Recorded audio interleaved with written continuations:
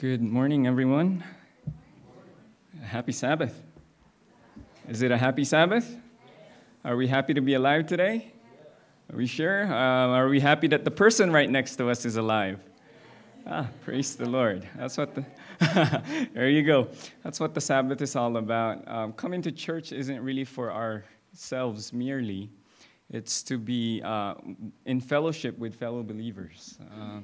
I remember, I think Hebrews chapter 10, verse 24, let us not forsake the assembling of ourselves together. That's part of worshiping God and as well as being a Christian.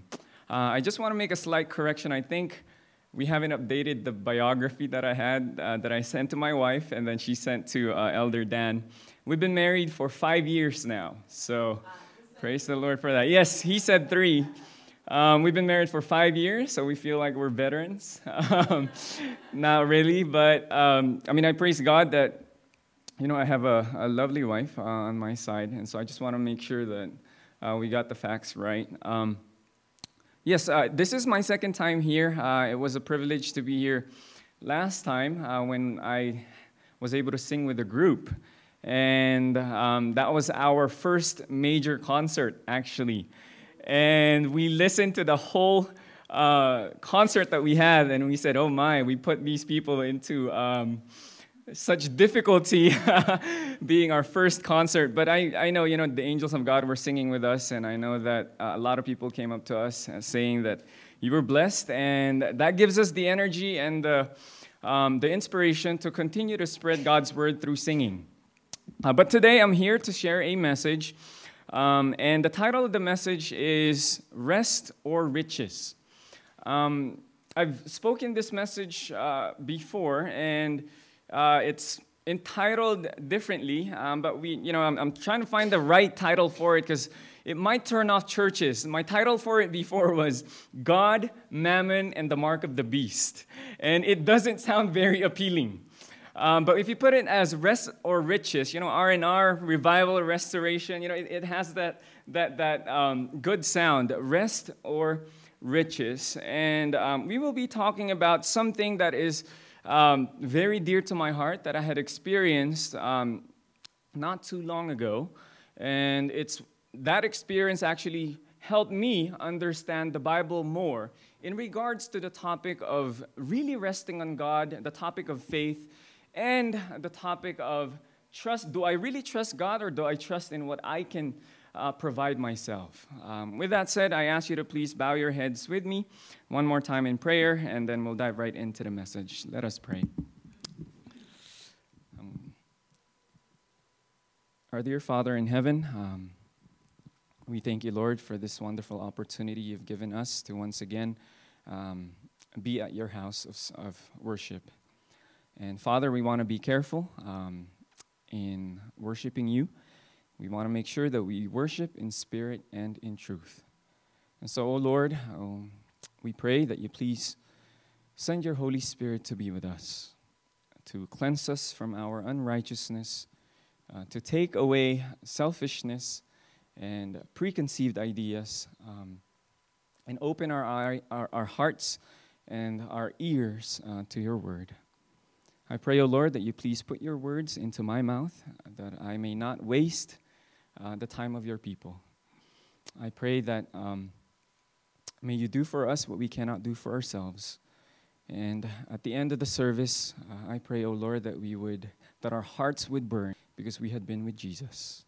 Thank you for doing that for us, for we ask, not in what we can bring to the table, but because we ask in the loving name of your Son, Jesus Christ, we pray. Amen. Amen. I don't know about you, but I'm the type of guy that actually likes looking at statistics. Any kind of statistics I can find, I really like it. I don't know if you're, Elder Dan mentioned that I am a nurse by profession, and so a lot of the continuing educations that I do, they're based on statistics health-wise. Many of the health talks that happen, it's actually based on statistics that they get. And one of the statistics that was very interesting found for me was the fact that in 2014, only 47% of Americans were happy with their jobs. 47% in 2014. They did the same study back in 2016, and everybody was happy because it went up. So now, they based this since 2016 up to 2018, that 51% of Americans are glad or happy about their jobs. Which means to say that 49% of people out there, of the working class, hate their jobs. Interestingly enough also, if we look at the survey done worldwide, it's actually a lot worse. If we ask people who work all around the world if they're happy with their jobs, 85% of those people say that they are not happy with their jobs. Now, there are other interesting studies done, and they found that there is a high correlation between people enjoying their jobs or being satisfied with the place that they work at or their career choice with the money that they are getting at their jobs. Which means, in other words, the higher the pay, the more their job gives them a sense of satisfaction. So the lower pay you get, the more unsatisfied you are with your job. I remember a story that my cousin told me. He went to PUC up north. He lives in St. Helena, and he was taking pre-med. Something happened along the way that, after he finished his pre-med, he ended up doing something else, and, he enjoys what he does. However, he had a lot of friends that are now doctors here in Loma Linda. And many a times he comes down here and, he actually goes with them. They would throw in parties or they would just hang out and be with friends. And he would be with them, and he said, he found something very interesting about these doctors, these new doctors. When they're together, he says that all they can talk about is how they hate being a doctor. Which is kind of interesting, right? And they said that, they would always tell him, hey, you're lucky because you chose a different career path. We hate it. That's what his friends were telling me. And so it goes to say that, hey, you know what? There is a truth in regards to people not being satisfied with their job. And mainly, the correlation with that, just like as the survey says, is the higher pay, the higher salary you get with your job, the more satisfied you become. I remember of the last time we were in the Philippines, I was talking with some of the pastors in the district that we were in and the conference that we were in. And they said that the problems that they're having with pastors is there's very, very, they're having difficulty when it comes to politics as far as pastoral jobs in the Philippines. They said that many pastors in the Philippines, they want to be part of administratorship, which means they want to work for the conference, not as senior pastors of the churches. And I said, what's going on here? And then, why? And then he told me, well, simply, if you're a senior pastor of a church, you get no benefits at all. You have no health benefits. Your salary is reduced to whatever they can do. I mean, to mere, if we actually translate it here, it's barely even $100 a month. And they're pastoring more than 3 churches at a time. And some of them have to travel distances of about 15 miles to be able to visit their churches on Sabbath. And they're required to actually visit their churches on a Sabbath. And so many of the pastors there no longer want the job of, the dirty work of the pastor. They actually want to be, conference president or to work in administration, because in administration, they do less and they get paid more. They do less and they get more benefits. However, the problem that they're having is no one is out there to do the dirty work anymore. And so it's interesting that somehow work or laboring is something that we do even though we are not satisfied. I mean, part of the survey that I looked at also says that about 50% of people that work find their identity in their career path. And the other 50% say that, hey, you know what, we're just doing this to get by. And that's why there is no happiness. I've also gotten the opportunity to speak with some of the graduates of our church and people who are constantly looking for a job. You know, praise the Lord that our elder here, his daughter found a job as a nurse, I believe, right? And many people, usually after they graduate or maybe they're transitioning, they usually have the question of, hey, you know what should I do now? Right? Or what school should I go to? For people who have graduated and has a degree, they said, what job should I get? Where should I work? And those are the usual questions. And sometimes I would pry in a little bit just to make sure, you know what, I'm giving them the right advice. I don't want to give the wrong advice to people. And many a times, or most of the time, the real motive of the question after I have pried it is really, where will I make the most money? Some of these kids that come up to me, you know, they would tell me, hey, should I be a nurse or should I be an x-ray tech or should I be a physical therapist or should I be a doctor? And then I would tell them, hey, you know what? If you become a nurse, I'm a nurse. These are the work that follows when you're a nurse. However, the pay is this much. And they would say, oh, okay, that's pretty good. But you know what? There's too much work. What about x-ray tech?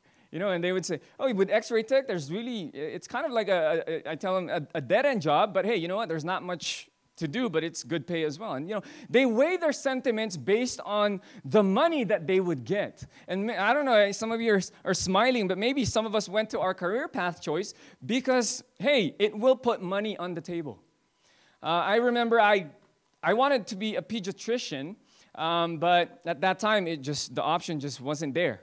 And I said, what's the next best option? And my mom told me, hey, you know, being a nurse actually gets the job done and puts way more than money than just food on the table. And then I said, okay, so I'll be a nurse. You know, having this mindset that, hey, nurse, actually you get good money being a nurse. But later on in my experience, I found out that, hey, you can be a broke nurse. You know, you can be a nurse and still be broke. Right? I saw some person saying, hey, that's true. All right, so, however,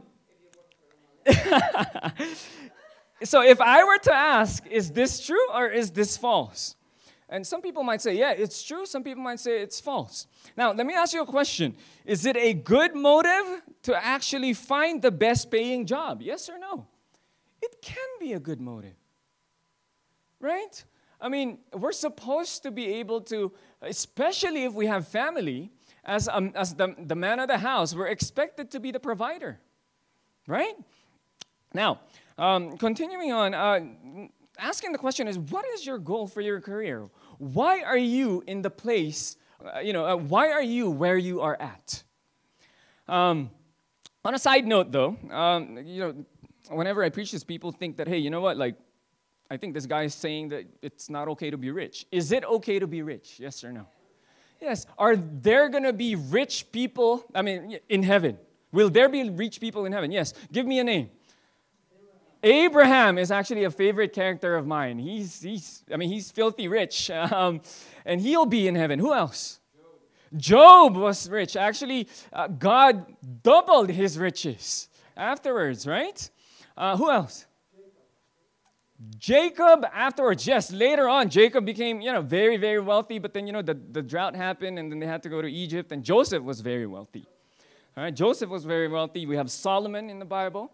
And so there are actually rich people in the Bible. Now, let me ask you the question. Are these rich people our models, role models? Can they be a role model? Yes, they can be. But let me ask you another question. Are the apostles rich? Were the apostles rich? No. No, they're not, right? So, is it okay to make us an object in our life to be financially wealthy? Or is it dangerous? Now let's turn our Bibles to Proverbs chapter 23 and verse 4, and let's see what the Bible says. Now, I'm not against being rich, but I think it's safe to say that, hey, you know what the Bible says, we'll stay where what the Bible says. Proverbs chapter 23 and verse 4. And I'm using the King James Version. When I started memorizing the scripture, I started memorizing King James, so I stuck with the King James. But, I know the language sometimes may be difficult, but in Proverbs chapter 23, verse 4, the Bible says there, labor not or work not to be rich. That's very interesting. Labor not to be rich, cease from thine own wisdom.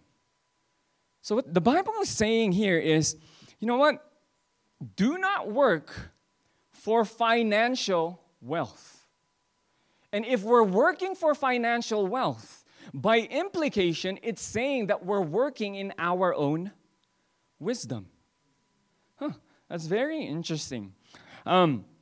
Continuing on, 1 Timothy chapter 6, verse 9. Why does the Bible discourage working for financial wealth? Now let's continue on to 1 Timothy chapter 6 and verse 9.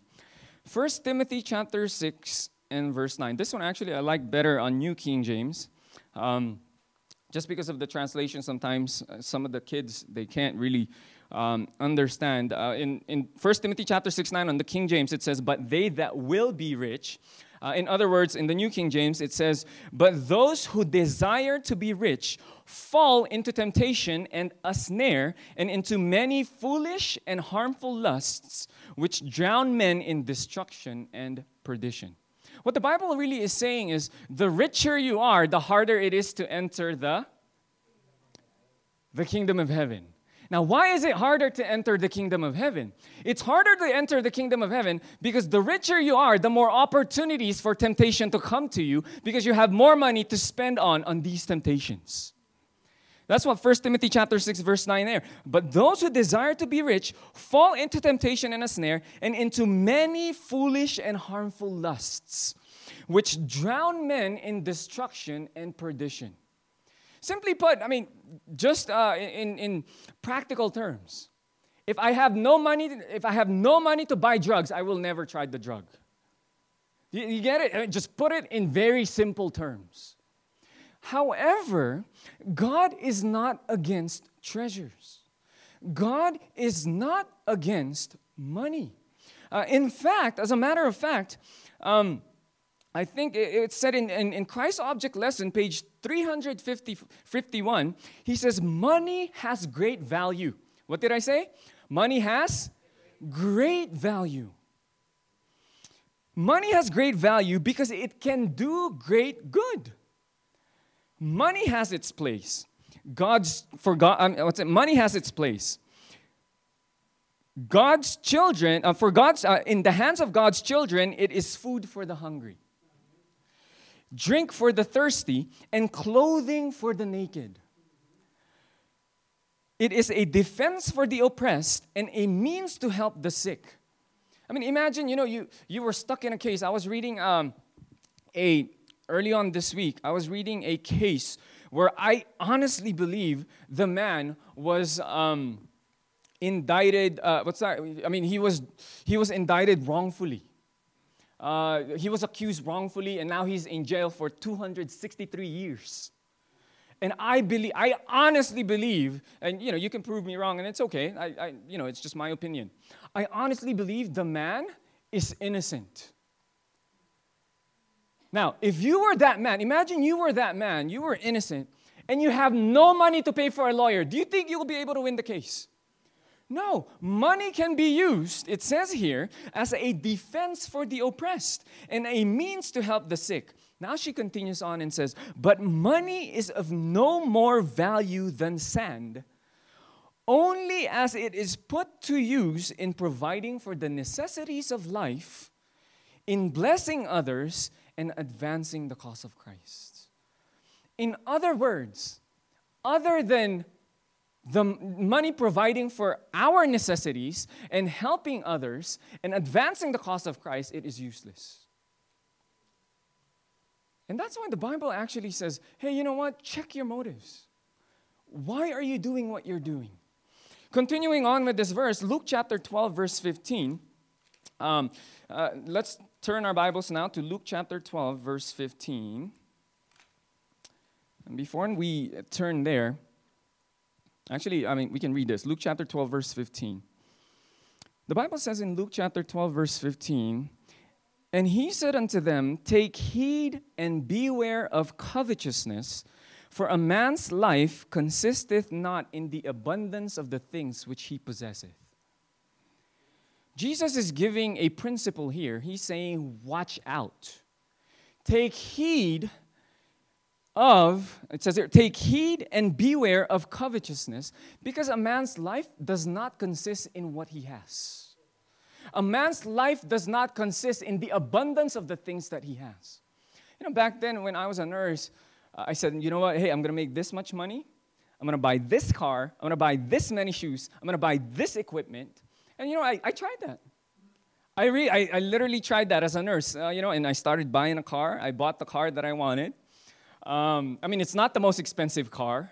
I said, you know what, we need to be humble. In your mind, you're kind of like trying to play on, like, hey, I'm a Christian. I can't buy, this expensive car because people might think, I'm not a Christian. So I bought the car that I thought was good for me. And then I bought shoes. Right when I graduated, I started to make money. I gave myself a gift.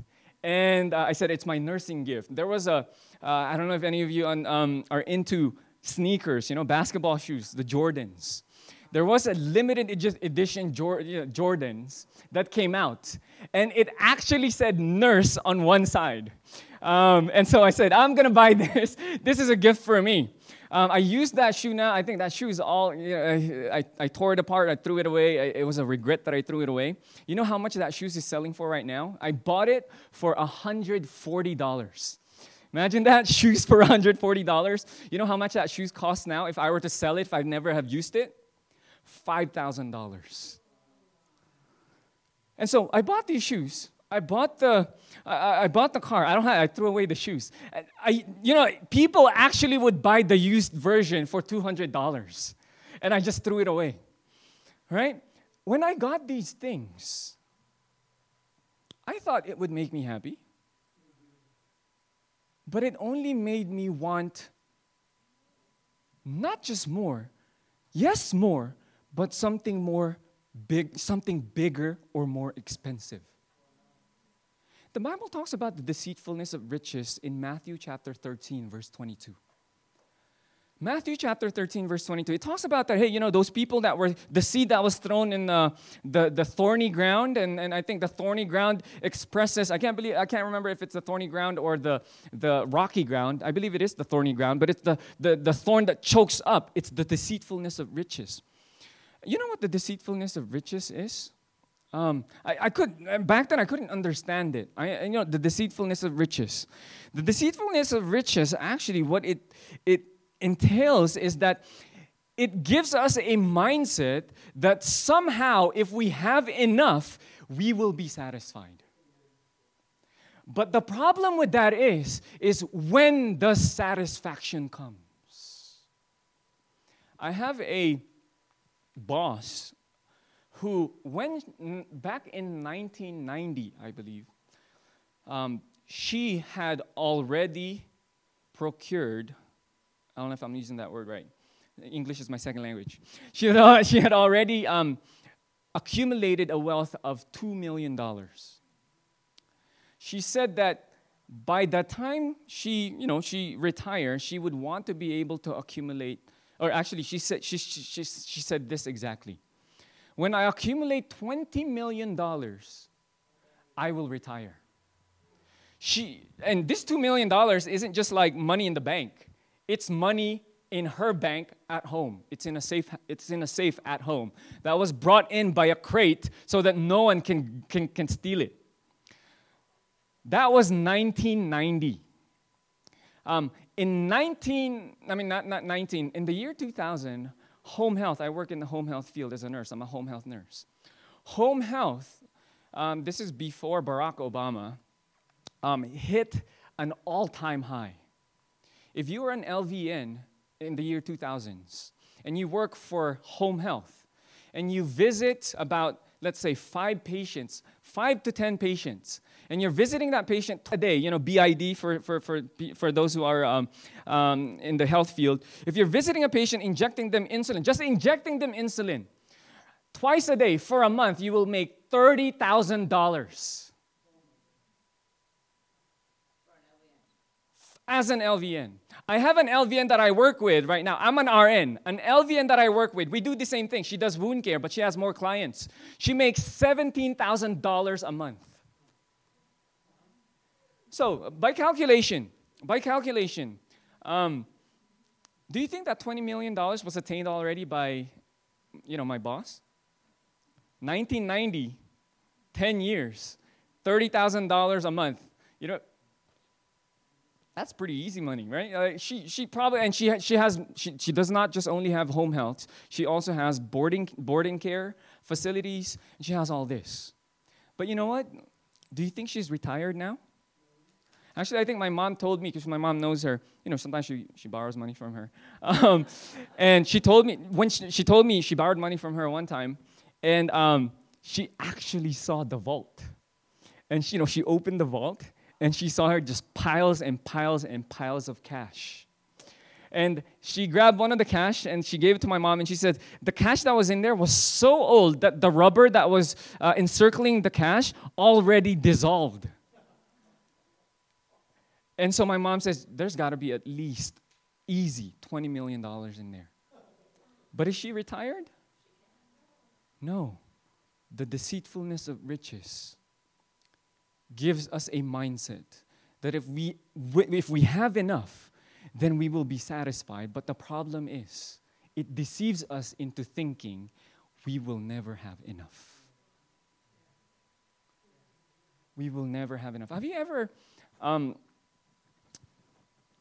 have you ever thought about this, that, hey, you know what? The more money I have, the better job I get, the more money I will have for ministry, and the more chances for ministry I will get. You know how many people have said that? I've said that before. But yet, the more money I have, it seems like the less ministry I do. Because then the more money I have, the more other things I do. The best way to enter the ministry is right now, wherever we are at. God will provide. But you know what? Let's continue on with the message. So Luke chapter 12, verse 15 gives us the principle that, hey, you know what? It's not about what we have. A man's life does not consist in the abundance of the things that he has.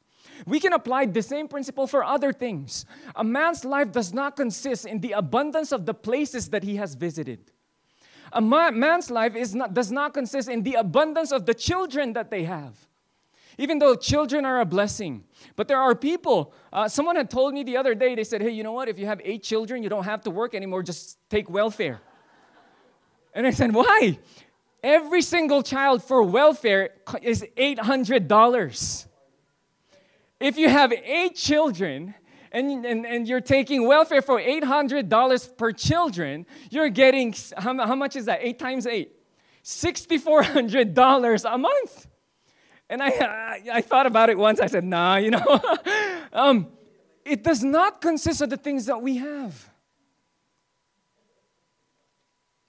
But yet we're putting so much pressure on this, which is why, many people have it upside down before Jesus Christ came here on earth. Remember, the disciples thought the richer you are, the more blessed you are. Abraham was rich, by the way. Joseph was rich, by the way. And so before Jesus comes, there is this notion that, hey, you know what? We should accumulate wealth. The very reason why the apostles even followed is because they believe, even though he's poor right now, he will give us wealth later on. But when Jesus came, he says, blessed are the poor. And everybody were like scratching their heads. Not only that, he had the audacity to say, John chapter 6, verse 27. And if you turn your Bibles with me, it's actually on the bulletin. John chapter 6, verse 27. The Bible says there, and it's Jesus speaking.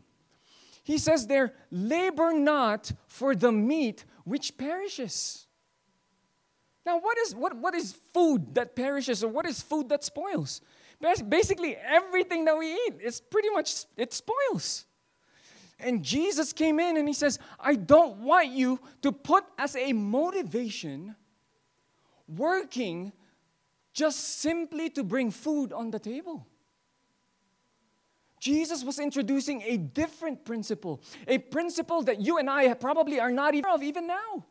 He's saying, labor not for the meat which perishes, but for that meat which endureth unto everlasting life, which the Son of Man shall give unto you, for him hath God the Father sealed. So what the Bible really is trying to say to us when it comes to riches is he's saying that, hey, you know what? Our satisfaction does not come in what we have. It comes in who we have, and that is Jesus Christ. But he doesn't stop there. He actually didn't stop there, but in the beginning of his ministry, he continued on. So, but before we continue there, the principle of trying to find a job or trying to ask God, where do we need to go next? The principle of trying to find a job or where do we need to go next is to ask God, where do you want to send me where I can be a blessing to your cause and to others? Even if we have found the best paying job for us right now, what is the guarantee that later on we will continue to be satisfied with that pay? There is no guarantee. But if we go into our job places, if we go into our workplaces, knowing and understanding that I did not just come here as a nurse, I came here as the child of God, I came here as an ambassador for Christ, then we have a deeper purpose in our job than just merely getting benefits, than just merely getting a raise, than just merely getting the amount of money that we want. Again, we don't work simply to provide for ourselves. Now, why not? Didn't the Apostle Paul say in First Thessalonians or First Thessalonians, if you don't work, you don't eat. Didn't he say that? You don't work, you don't eat. Now let's turn our Bibles to Matthew chapter 6. Matthew chapter 6.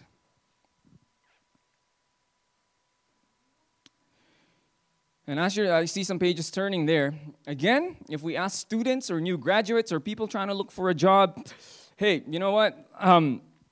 When they're asking us, hey, you know what, where should I go? We should ask them, hey, what's your goal for your career? And is your goal for your career the best paying job or the job with the best benefits?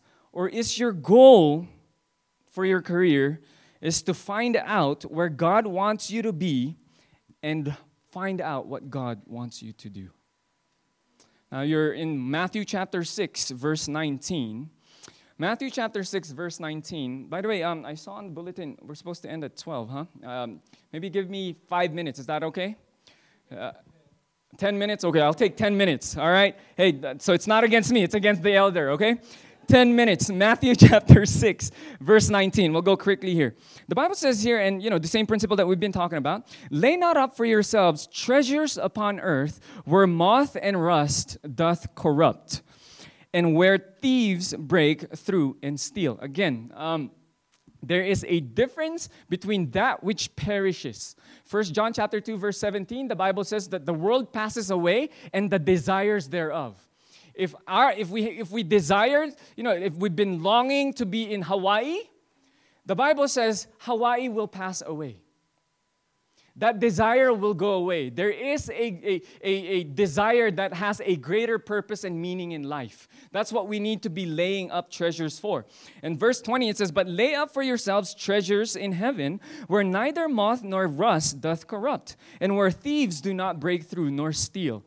For where your treasure is, there will your heart be also. We'll skip a couple of verses.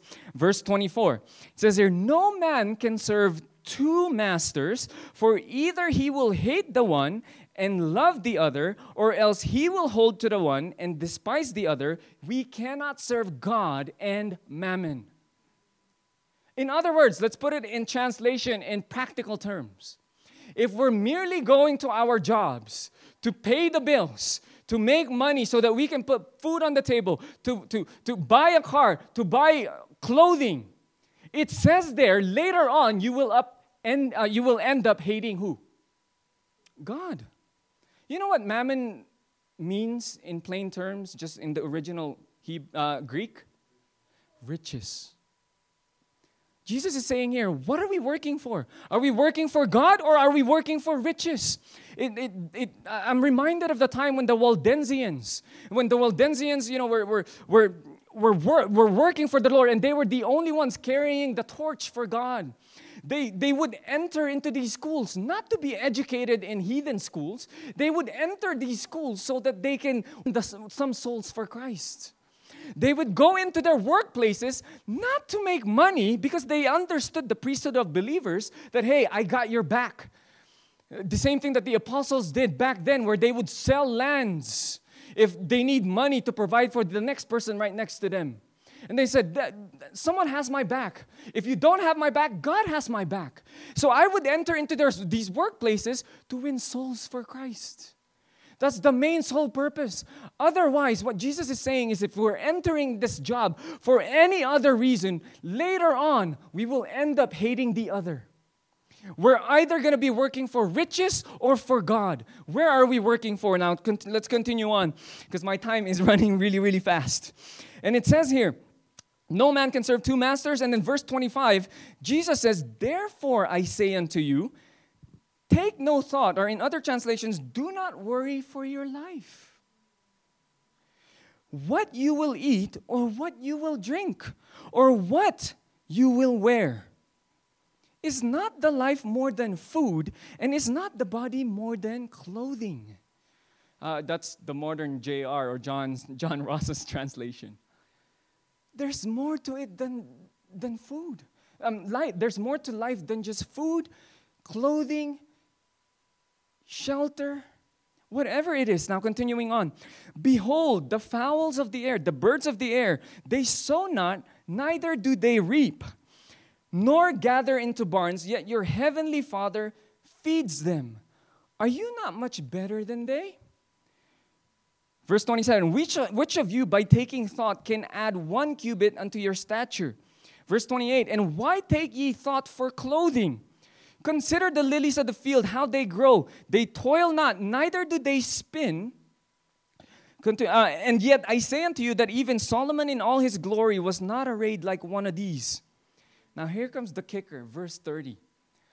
Wherefore, if God so clothed the grass of the field, which today is and tomorrow is cast into the oven, shall he not much more clothe you, O ye of what? Little faith.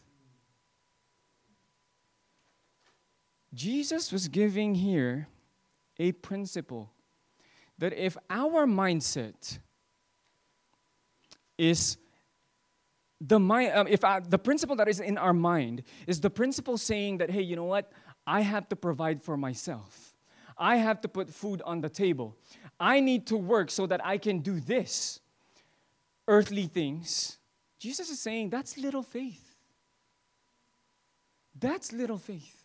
Now, mind you, I'm not saying that, hey, because many of us have that mindset now. Sometimes I do, Many times I have the idea of, hey, you know what, should I pull an overtime so that I can put more thing and then risk, getting, being late at home and all that stuff. I still have that mindset. But the Bible says, hey, that's little faith. Little faith can actually do mighty things. Peter has little faith, but yet that little faith enabled him to walk on water. I'm not saying that if you have little faith, hey, you know what, God has forsaken you. I'm not saying that, hey, just because you have little faith, you know what, there is no room for improvement. No, but Jesus is giving a foundation here. Hey, you know what, little faith can grow. And he continues on, says, even though you have little faith, verse 31, it says here, therefore take no thought, saying what you will eat, or what you will drink, or what you will be clothed with. Verse 32, for after all these things do the Gentiles seek. For your heavenly Father knoweth that ye have need of all these things. Verse 33, we know this. But seek ye first the kingdom of God and what now? His righteousness, and all these things shall be added unto you. Take therefore no thought for the morrow shall take thought for the things of itself. Sufficient unto the day is the evil thereof. Jesus is saying, the lack of faith that we have, that's why we provide for ourselves, is because we do not understand God, that God already has our back. The moment we accept Christ as our personal Savior, God will provide for us. See, the thing is, my work does not provide for me. God uses my work to provide for me, but it's God who is my sole provider. If He tells me to work it's going to be hard for me. If He tells me to work a minimum wage paying job, even though you're a nurse, I will trust that God, or at least I'm supposed to. I'm not saying I might. I might wrestle with God a little bit, and that's okay. I might, but we should. What Jesus is saying, trust God enough that even though what you're making in this job is this much, He will provide for you. As long as we're seeking Him first and His righteousness first. Many people seek temporal things, and we're putting that on a pedestal. But Jesus is saying, if we're seeking temporal things, that's what Gentiles seek. We have no difference between a Gentile and there's no difference. But try to understand that God will provide. God is bigger than that. I like the story that I was told earlier. You can come to God at any time. When I used to go to God, I have a biological father and I have a stepfather. Sadly, unbeknownst to them, subconsciously, I have good relationships with them. Sadly, unbeknownst to them, they were not the good representatives of Christ to me. Because when I would go to them and I really need money for school, I would tell them, hey, Dad, I need money. And they would say, how much is it? Are you sure you're going to use it for this? And I would tell them, yeah, it's for an exam, the SATs. And they would say, are you sure it's really for the SATs? And it's like, and then they would give me, they would interview me, and it's like, it's so hard to get money out of their pockets. But God is different. The moment we kneel down, and if it's a need, it's guaranteed. There is no holding back. He's willing to give it. He's willing to give it. So we need to get our perspective right more than anything. Now, let me just make sure I have everything here that I wanted to say in regards to that. Laying up treasures on earth is serving Mammon, the god of money. Worrying what to eat, drink, or wear as a priority reveals that we don't believe that God will provide and take care of us. I remember just a quick testimony. Actually, I'll save that for the end. In fourth volume of the Testimonies, page 251, the pen of inspiration penned this: no man can serve two masters, for either he will hate the one and love the other. We read that verse. Or else he will hold to the one and despise the other. Ye cannot serve God and mammon. If we are true servants of God, there should be no question in our minds as to whether we will obey His commandments or consult our own temporal interests. If the believers in the truth are not sustained by their faith in these comparatively peaceful days, what will uphold them when the grand test comes and the decree goes forth against all who will not worship the image of the beast and receive his mark in the foreheads or in their hands? The solemn period is not far off. Instead of becoming weak and irresolute, the people of God should be gathering strength and courage for the time of trouble. Now, what is the teeth that actually puts the scare why people would receive the mark of the beast? Have you ever thought of that? If you don't receive the mark of the beast, what can we do or not do? We won't be able to buy or sell, right? The main reason why people would receive the mark of the beast is because, you know what? Their temporal interest is at a threat. They receive it because, hey, you know what? There's convenience. In other words, the issue for the mark of the beast is whether I'm putting mammon first or do I trust God will provide for me? Many people get this mixed up, and people think that, hey, the moment you preach about mark the beast, it's like you're an alarmist. And they forget the main issue. And, because they forget the main issue. The main issue is, do I trust God or do I not? Now, the spirit of prophecy is actually giving a principle here that, hey, right now is the time that we should trust God. The end of the third angel's message is talking about people who keep the commandment of God and has the faith of Jesus. Now, faith in the Bible is very synonymous to, guess what? Rest. In Ephesians chapter 2, verse 8, for by grace are ye saved through faith. In Isaiah chapter 30, verse 15, I'm getting a little bit theological here. The Bible says here, in returning and rest, you will be saved. So the Bible says there, you can be saved by returning, rest, and faith. Wherefore, faith and resting are synonymous to each other. What is the seal of the living God in the last days? It's the Sabbath. You know why the Sabbath? Have you ever thought of that? Why the Sabbath? I'm not, maybe just to stir your mind up a little bit, and I'm closing to an end. I actually took 15 minutes, I'm sorry. Please forgive me. When was the first Sabbath ever celebrated? In the Bible, at least. Do you know? After creation. Yeah, it's after creation.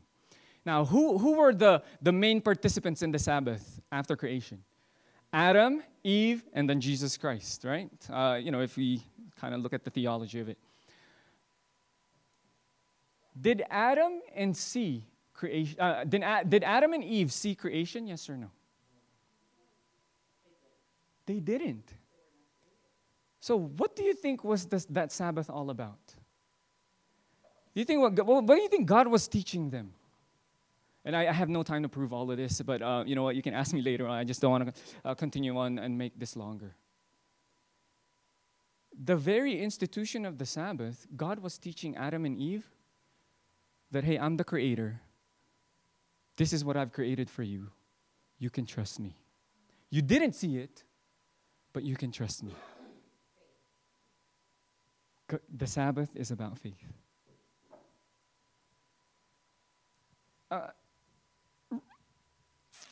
I think my wife, have you been a nurse for a year now? Not yet, right? Not yet. Well, you passed your NCLEX last year, right? Yeah, so my wife passed her NCLEX last year, so it is last year still. I'm sorry, my time is a little bit off.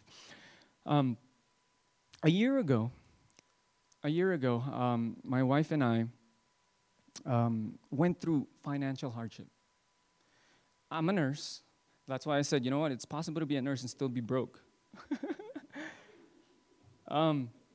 What ended up happening was she went back to school to finish her RN degree. And so I was stuck, working. I'm the only one that was working because I want her to focus on school. Because when I went to nursing school, it was like one of the toughest things I've ever done. However, it brought us to like a position where I've never been. Because my parents were, not good examples of God as a provider for me, in my life, I've always been trying to provide for myself. And there never came a time in my life that I didn't have money in the bank. Always did. Saved, I would have money. But this time, it's a lot different, because now I'm not just fending for myself, I'm fending for my wife. And I didn't know God was teaching me a principle here. So I ended up borrowing money from people. And then when I borrowed money from people, you know what? I found in the Bible that you shouldn't be borrowing money, because you're a slave to the lender. And so I said, oh man, Lord, you know what? I'm not going to borrow money anymore. You're going to have to provide for us. And so I took him by his word. And God is true. God is very true. When I stopped borrowing money would somehow just come in. I would get a raise. I would get a bonus. There was a job that I did before, and I would get that payment for that. God what God is asking us is just to trust Him. Many of us have a trust issue with God, and it's reflected upon how we relate to our work. My wife and I will sing the closing song. I'm inviting her to come here. And while she's singing, I want you to ponder upon the words of the song and just, maybe it's time to enter that higher trust relationship with God. So I'm inviting my wife. She will be singing a song, I Shall Not Want.